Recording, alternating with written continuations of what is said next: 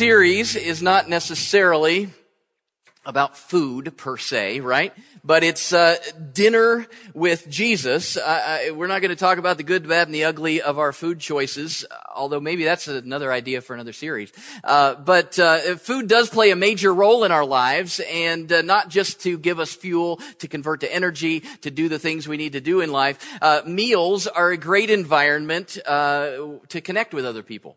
And virtually all of our celebrations revolve around food, right? Again, we've got Thanksgiving coming up in just a couple of weeks. What's the primary focus of that? It's the meal, right? We're already thinking about. Some of you might already have turkeys in your freezer ready to go. You're planning out the menu. You're planning out who you're inviting. But it's about the food, but it's not just about the food, right? It's about the connection that takes place around the food. The food just gives a setting for it. Jesus seemed to know that, and so he connected over and over again with people over meals. This is the believe it or not, the seventh dinner with Jesus that we've looked at in this series. If you've missed some, then you're hungry. No, if you've missed some, feel free to check it out online. Listen to those; they're all on our website. Today, we're going into what's arguably probably the most famous meal in the Bible. What happened around the table there spans segments of 8 different chapters in the 4 Gospels. It's a meal that Jesus shared with his 12 disciples on the evening that he was betrayed. It's such a big deal that we're going to be talking about it not only today, but next week as well. It's the Last Supper, the most famous dinner with Jesus. I don't know, I'm not sure it's in the Bible, but I don't know if you heard what Jesus said right before the Last Supper. Everybody get on this side of the table if you want to be in the picture. That's what he said. Da Vinci painted that. It wasn't a snapshot. Nobody was there with a camera. But it's a mural that's painted in a church in the 1400s in Milan. Leonardo da Vinci's rendition of what it might have been like at that last dinner with Jesus before his crucifixion. We learn from Mark and Luke that this was in an upstairs room, right? So in church, maybe you've heard about the upper room and the Last Supper. That's where we're at. The upper room, the Last Supper. That's what this is. That's what we're going to be focused on. We're going to look today at what happened toward the beginning of the meal. And then next week we'll continue on to the significance of other things that happened around the table that night in the upper room. After they had all gathered and started eating, Jesus got up and he did something completely unexpected, actually almost scandalous once again, and he told the disciples that they should follow his example. It's found in John chapter 13, verses 1 through 17. It'll be up on the screen. It's also a great idea for you to follow along in your Bibles as well. John 13, beginning in verse 1. It was just before the Passover festival. Jesus knew that the hour had come for him to leave this world and go to the Father. Having loved his own who were in the world, he loved them to the end. The evening meal was in progress, and the devil had already prompted Judas, the son of Simon Iscariot, to betray Jesus. Jesus knew that the Father had put all things under his power and that he had come from God and was returning to God. So he got up from the meal, took off his outer clothing, and wrapped a towel around his waist. After that, he poured water into a basin and began to wash his disciples' feet, drying them with the towel that was wrapped around him. He came to Simon Peter, who said to him, "Lord, are you going to wash my feet?" And Jesus replied, "You do not realize now what I'm doing, but later you will understand." "No," said Peter, "you shall never wash my feet." Jesus answered, "Unless I wash you, you have no part with me." "Then, Lord," Simon Peter replied, "not just my feet, but my hand and my head as well." And Jesus answered, "Those who have had a bath need only to wash their feet. Their whole body is clean. You are clean, though not every one of you." For he knew who was going to betray him, and that was why he said not everyone was clean. When he had finished washing their feet, he put on his clothes and returned to his place. "Do you understand what I've done for you?" he asked them. "You call me teacher and Lord, and rightly so, for that is what I am. Now I, your Lord and teacher, have washed your feet. You also should wash one another's feet. I have set you an example that you should do as I have done for you. Very truly, I tell you, no servant is greater than his master, nor is a messenger greater than the one who sent him. Now that you know these things, you will be blessed if you do them. We are used to displays of and symbols of authority and power from our leaders. Whether it's a military power displaying strength through armies, or a dictator demonstrating his power through persecution of his people, or corporate bosses showing their leadership through intimidation or layoffs or manipulation, or even in current news, an entertainment giant who purportedly has used his power to control women for his own pleasure. We see displays of power and control many times from people that are in charge. You've heard the saying, power corrupts, absolute power corrupts absolutely, right? And that tends to be true. And that might be the big reason why Jesus, the guy with the most power, the guy with absolute control, the Son of God himself, did not come with manipulation and authority on his mind, but only one thing on his mind, and that thing was love. His power shown in love. This tells us at the beginning, I love the way John kind of puts context on this. Jesus knew where all this was headed. He knew where he had come from. He knew that his time on earth was quickly fading. He knew that his Father had given him, it says there, had given him complete power. Everything was under his feet. He was the Son of God. All things were under his control. In any other scenario, in any other human leader, if they realized the power that they could wield, it usually doesn't turn out well, right? If this was some Hollywood blockbuster, it might have gone a little bit differently. Maybe we'd read, Jesus knew that the Father had put all things under his power, that he had come from God and was returning to God. So he got up from the table, his eyes glowing blue, flexed his muscles, grabbed Judas by the throat and threw him out that second story window, right? That might sell, actually. I mean, I think we've got something going here. Then he knew where the Pharisees were meeting, and so he took the disciples and they all flew there and they blew the place up, right? We could go into all sorts of circumstances. That's what we would maybe expect if someone figured out that they had all power and everything was under their control. What are they going to do with that? Well, wipe that out of your minds, because that's not at all what Jesus was all about. When Jesus had a firm vision of the power that he wielded, he didn't do any of that. Instead, he grabbed a towel and a bowl of water and he started washing dirty feet. If you spend any time contemplating that, it's almost uncontemplatable. I just made up a word there. Isn't that cool? Jesus had been living virtually 24/7 with these guys around this table for the last 3.5+ years, right? He loved them, plain and simple. He loved them so much, and he wanted to show them not only how much he loved them, but he wanted to show them what it would look like if they would love each other, because he knew he wasn't going to be around much longer. He wanted to show them how to truly impact the world. That ultimate power rests in love, not in control or position or aggression or coercion.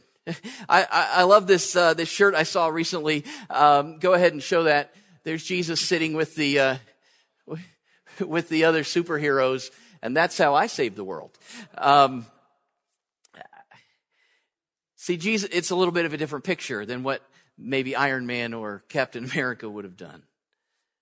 I'm thinking if Jesus had a superhero outfit, he wouldn't have a big S on his chest or a big red, white, and blue shield or anything like that. Maybe it would be the symbol of a bowl of water and a towel, because real power lives in love.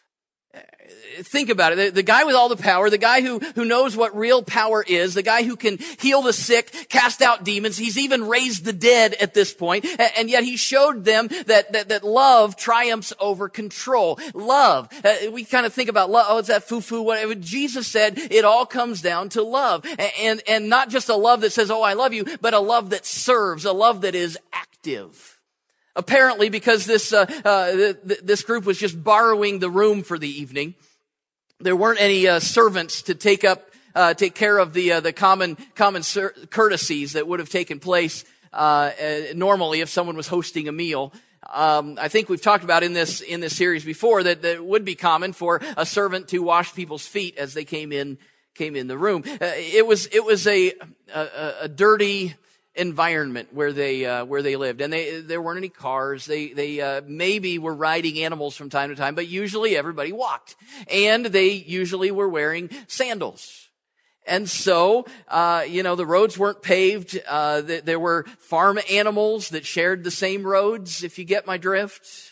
When it rained, it was muddy. When it was not rainy, it was dusty. Any way you looked at it, feet were getting dirty just walking out the door. That's just what it was. That's part of the culture. And let me remind you, they didn't sit at tables like we do today, in chairs with their feet underneath, kind of hidden away a little bit. They were reclining at low tables, probably on cushions of some sort. And you were a lot closer to your neighbor's feet than maybe you wanted to be. We can just put it that way. It would not be a pleasant thing for anyone if feet had not been washed before you're eating. Nobody's going to enjoy the meal that way. So maybe a relatable task, something that nobody wants to do but really needs to be done. I don't know. Working the plunger at home. Maybe that's something we can think about in the same vein here. A demeaning yet a very necessary job. That's kind of the place where we're in when we're talking about washing feet. Now, if we had read the other accounts of the Last Supper, we'd know that at some point during the meal, it seems that the disciples got into a bit of an argument. They were kind of whispering and talking between themselves about who was more important. Maybe you've read that in some of the other Matthew, Mark, and Luke. We read this story out of John. They tell this detail about the disciples kind of bickering and arguing. I'm more important than you. And I just wonder, and I think it's probably safe to say, it's a good bet that perhaps all that came up when they started arguing about who was going to wash feet. Well, I'm not going to wash. That's below me. I'm more important than you are. You need to wash it. Well, I'm not going to wash the feet. You wash it. And they started, they're going back and forth, and Jesus figured out something was going on. But instead of appointing someone to wash the feet and to say, well, you are more important than him. You're kind of the low guy on the totem pole. You go ahead. And Jesus got up and he showed them what love looked like. He got down, he got dirty, and he washed their feet. All of them. He taught them by showing them. Now, you realize that Judas had not yet left the room. I think this is a significant thing. Judas, the man who is about to betray Jesus, is sitting there in the room, and he would have been one of the folks that who got his feet washed by Jesus. Not sure what that interaction would have been like.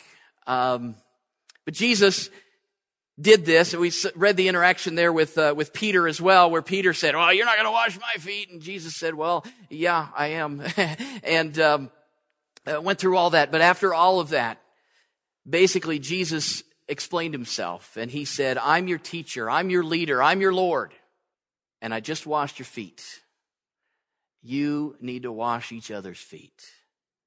Now, there's some theological circles, some denominations, some churches, even to this day, they've taken this command of Jesus to physically wash each other's feet, and they've said, "Hey, that's a sacrament that the church needs to practice. That this needs to be something that we do regularly, kind of like communion. It's something that Jesus did that we need to do, kind of like baptism. And there are churches that have done that, and that's fine. I don't know if you've been a part of a foot washing service. I've been participated in several over the years, and it's a humbling, unifying experience, both for the person washing feet and for the person whose feet are being washed. It's a very meaningful thing.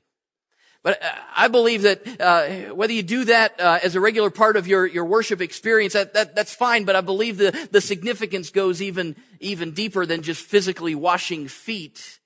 Jesus didn't do this so we'd add a new ritual to the list. As one commentator says, to do as I have done. Jesus said, okay, now do as I have done. Wash each other's feet. He says, to do as I have done will take every disciple down unpredictable pathways where no water or towel will be in sight. It's so much more than just about getting some feet clean. It's an example of the heartfelt servanthood and love that should characterize the church. Wash each other's feet. Grab the plunger if you have to. Whatever helps you get this cemented in your mind. No one is greater than any other. Let's love and serve each other. That's the point. That's where Jesus is getting to. And that's easy to say, and that's a feel-good kind of thing to preach. And yes, we need to love each other. We need to encourage each other and all those kinds of things. It's easy to say. It's not as easy to do because feet stink. And we tend to look down on people sometimes. And Jesus told his disciples to do as he had done, not because people deserved to have their feet washed, but to do it because of love. There's a story of a man and his wife who were awakened by a banging on their back door at around 3:00 in the morning. The man got his robe and slippers on and made his way downstairs and opened the door, and there's this drunk guy standing at the back door. And he says, the man of the house said, well, can I help you? What's going on? And he said, can I have a push? The guy said, no, you can't have a push. It's 3:00 in the morning. It's pouring down rain. I'm not even dressed. I'm trying to sleep.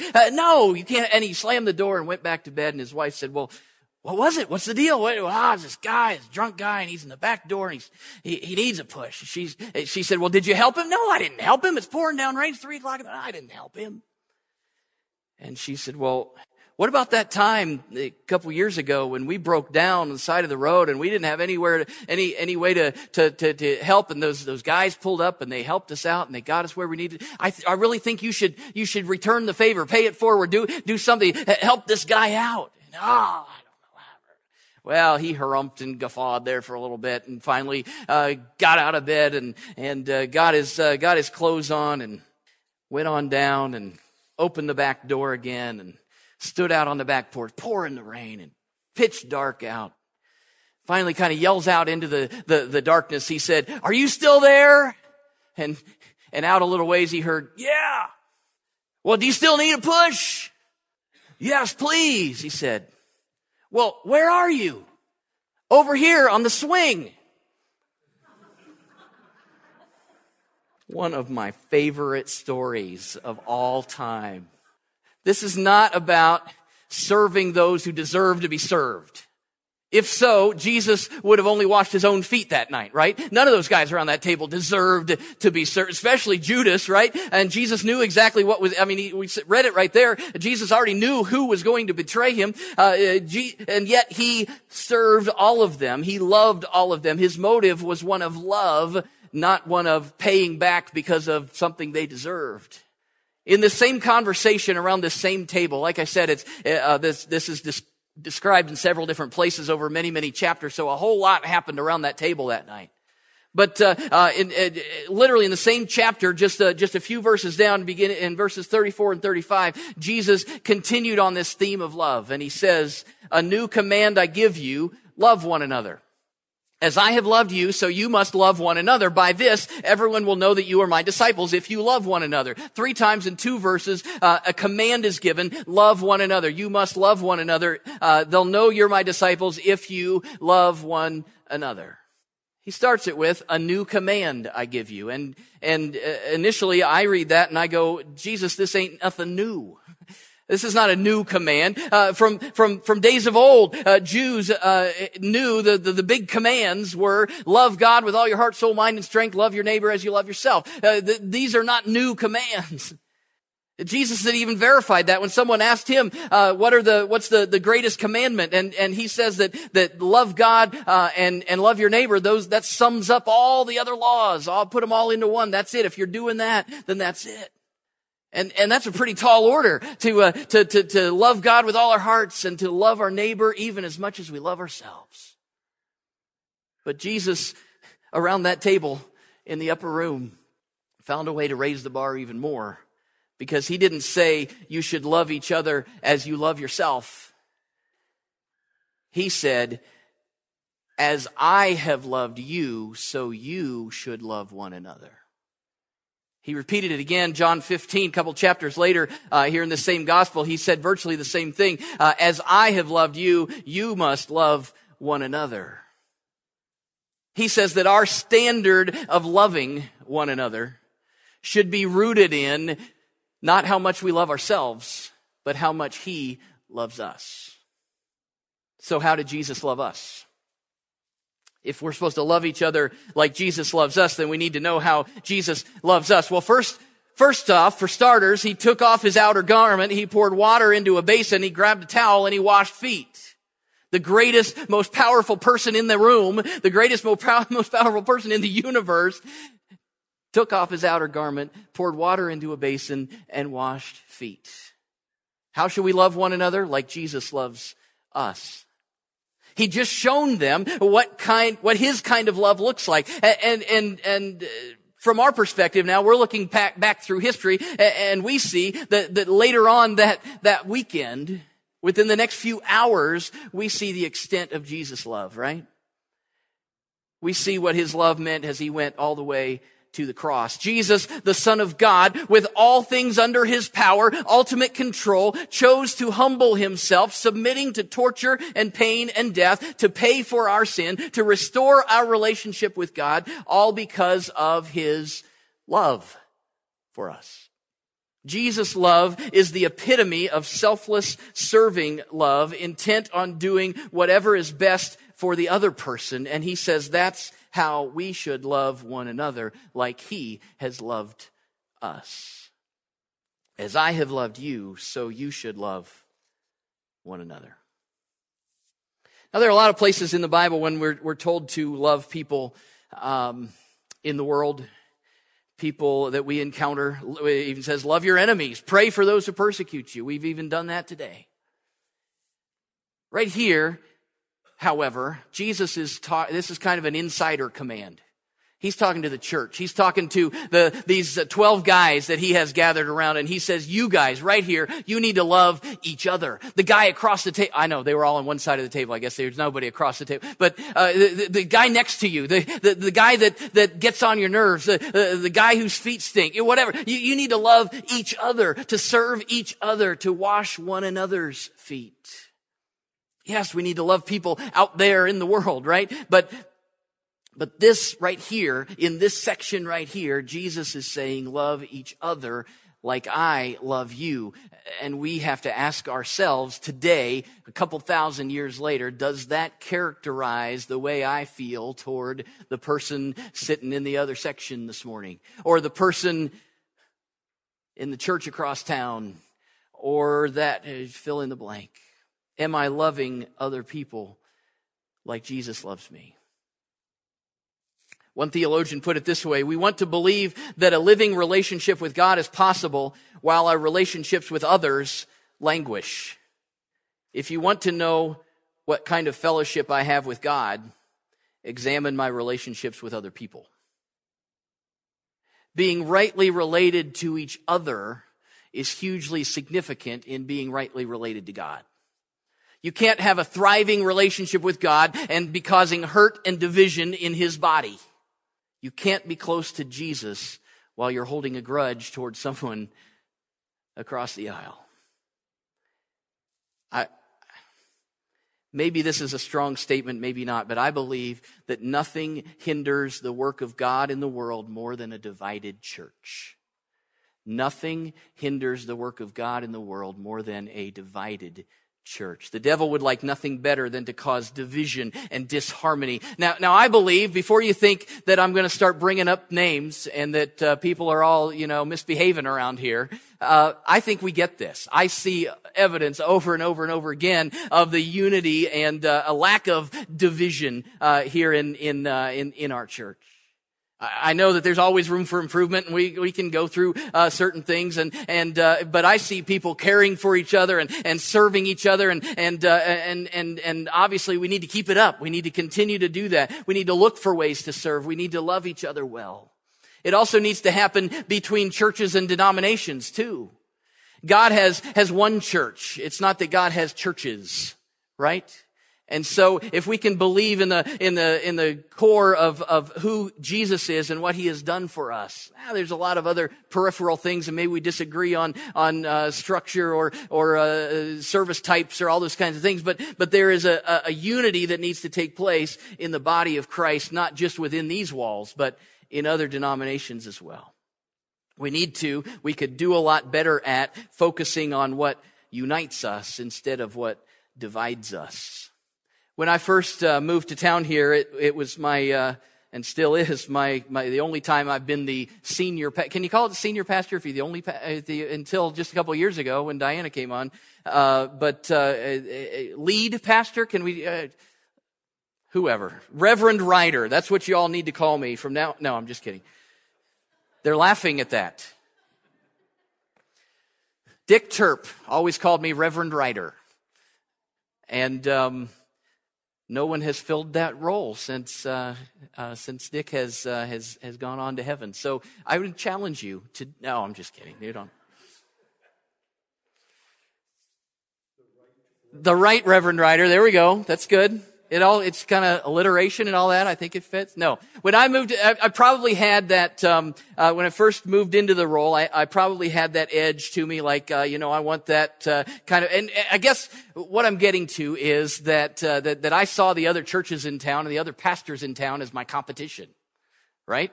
That we need to do church better than them so that folks will go to my church, not their church. Don't judge me. That's just where we were at, okay? That's where I was at, okay?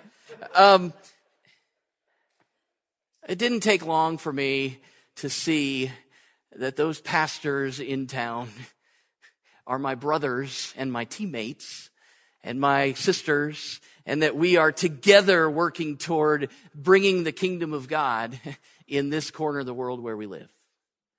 That we meet just a couple of days ago. We met again. We meet at least once a month and just enjoy a meal together and shoot the breeze and also talk about what's going on in ministry and in our personal lives, and we pray together. And it didn't take me long to realize that we're on the same team, that we're not in competition with each other. We plan for ministry together from time to time throughout the year. I'm sure we could do more than we do now, but we're doing some things that will seek to be a divided and a unified instead of a divided church. We need to love each other like Jesus loved us, because he says that's how people will see him. Love each other as I have loved you. By this, everyone will know that you are my disciples if you love one another. Notice he didn't say living like he lived. Now, he says that in other places again, and we should live like he lived. But the church over the years, I think, has gotten hung up in outward appearances of things and making these rules and regulations and laws, lifestyle issues, and all of those things are important. Those things should flow out of our relationship with God and our relationship with others. But we will not win a dying world to the truth of the gospel by hitting them over the head with rules and looking down our morally superior noses at their sinful ways, or even by policing what people do and bickering about what we like or don't like. People in the world will know who we're following and will be drawn to him, not because we're living well, but because we're loving well. I'm not diminishing the living well part, and we need to do that, and we need to be God's holy people in the world. That's when we love the best. But we need to recognize that everyone will know that we are Jesus' disciples when we love each other. Jesus will draw people to himself through our love, not necessarily through our lifestyle. On that night in the upper room, Jesus saw a need. There was a need. They had stinky, dirty feet, and somebody needed to take care of it. And he met the need, not just with water and a towel, but he met the need ultimately with love. He cared for them. And it was so radical that we're still talking about it today. John, who wrote these words in that gospel, John was around that table that night. One of the 13 people gathered there. One of the 12 that heard Jesus say these words. One of the 12 that had his feet washed by Jesus. He was the one that lived the longest out of all the disciples. Many of them were martyred along the way. Different things happened with them, and they were martyred for their faith. John, for some reason, lived a long, long time and became an old disciple in the faith and continued to minister. We have the book of Revelation and his vision of what's going to happen at the end of time. Folks believe that happened when he was well along in years. It's said that John, who was living as an older man in Ephesus toward the end of his life, he didn't have a lot of strength to get up and to speak for sermons and those kinds of things. And so he would simply, in his interactions with other people and even in front of groups of folks, they say that the Apostle John would repeat the phrase, I'll give it to you in English, "Let us love one another. Let us love one another." He would say, and I can just picture, in that maybe a soft, trying to gear up his energy to be able to say even that, "Let us love one another. Let us love one another." And some of his followers reportedly asked him why he always repeated just that one phrase. "Yeah, we got it. We got it. We heard you say that last week. Let us love one another. Why do you keep saying, let us love one another?" And John is said to have replied, "Because it is the Lord's command, and if that alone is done, it is enough." If that alone is done, it is enough. Love one another like Jesus loves you. Washing dirty feet. If that alone is done, it is enough. We have to ask ourselves, am I loving one another? Or are there things that need to be addressed? Are there people that I need to talk to, or forgiveness to be asked, or forgiveness to be granted, or crow to be eaten? I don't know. This is a big deal, and maybe some things that we kind of sweep under the carpet sometimes. We don't follow Jesus alone. We are in this together. And if God is ever going to accomplish his plans through us, through his church, the body of Christ, it will only be if and when we truly love one another. Today we're not going to have a official invitation. We're not going to sing a song and ask you to pray or come forward, because I think the response to this, although the beginning of the response could happen in a moment like that, I think the real response happens in the hard work of wrestling with who I need to go talk to today, this week, this month. What needs to be addressed are my relationships all up to date? Am I sitting with Jesus and saying, is there anything that I need to do to love one another more? Are you living out what Jesus is talking about? Are there attitudes that you need to address, or forgiveness to grant or to ask? Sometimes the most spiritual thing you can do is to humbly approach someone in obedience to the Spirit's nudging. Are we okay? Everything all right? I love you. I love you. Let's stand together and we'll pray. And then if you're mad at somebody, go talk to them right now. We're going to seek the Spirit's direction in this, and you will, and the commitment that we need to make, all of us individually and together, is that my deepest desire is that I love each other, that we love each other well. And if there's anything that we need to do in order to make that happen, we're ready to do it as the Holy Spirit leads. Father God, we thank you for the body, the church. We thank you for the people that you've brought into our lives. Those that are gathered in this room today, those who couldn't be with us today, those who are gathered around this city today, those who we're linking arms with folks literally around the world. Lord, we've already focused on that and thought about those who are facing persecution. They're part of the body. We need to love them well. There are folks that we don't even think about much that we would do well to think more about in order to love them well. There could be relationships that need to be mended. Only you can guide us in that, Lord, and I pray that you would do that. I pray that you'll give us the desire, the energy, the courage to love, to step out, and to love each other.